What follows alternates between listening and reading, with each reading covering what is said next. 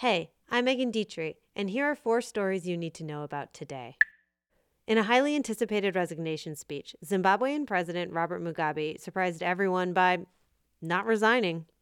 Instead, he acknowledged the issues raised by critics, but ignored their call for resignation. Such developments are quite understandable.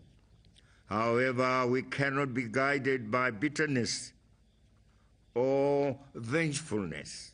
Mugabe has been in power for 40 years. The speech came after a week of pressure from the army, his own party, and thousands of protesters who took to the street asking for him to step down. Earlier on Sunday, ZANU-PF, Mugabe's party, announced that it had voted him out. In his place, they reinstated Vice President Emmerson Mnangagwa, who Mugabe had abruptly fired last week.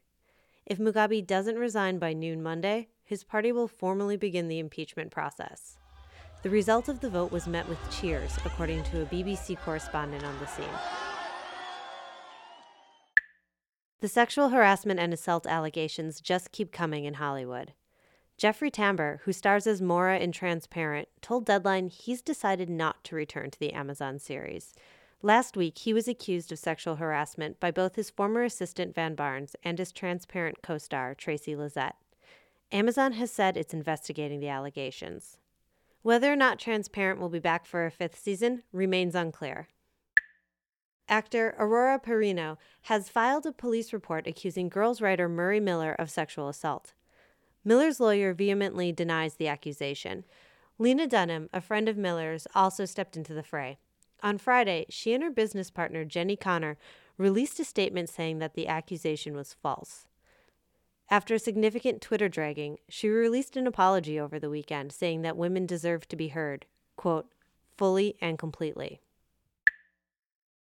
Get your credit cards ready. An estimated 164 million people are planning to shop either in stores or online Thanksgiving weekend. And stores have been offering deals earlier and earlier, making Black Friday seem more like Black November. Amazon started rolling out its Black Friday deals last Thursday, but it's been offering a countdown to Black Friday since November 1st. And Macy's, Kohl's, and Best Buy offered Black Friday deals in July. And people are into it. This year, an estimated $680 billion is likely to be spent next weekend, 4% more than last year. Happy Thanksgiving, everyone! Enjoy that family bonding! For more on the latest stories, download the BuzzFeed News app, and you can listen to this briefing, reporting to you, wherever you find podcasts.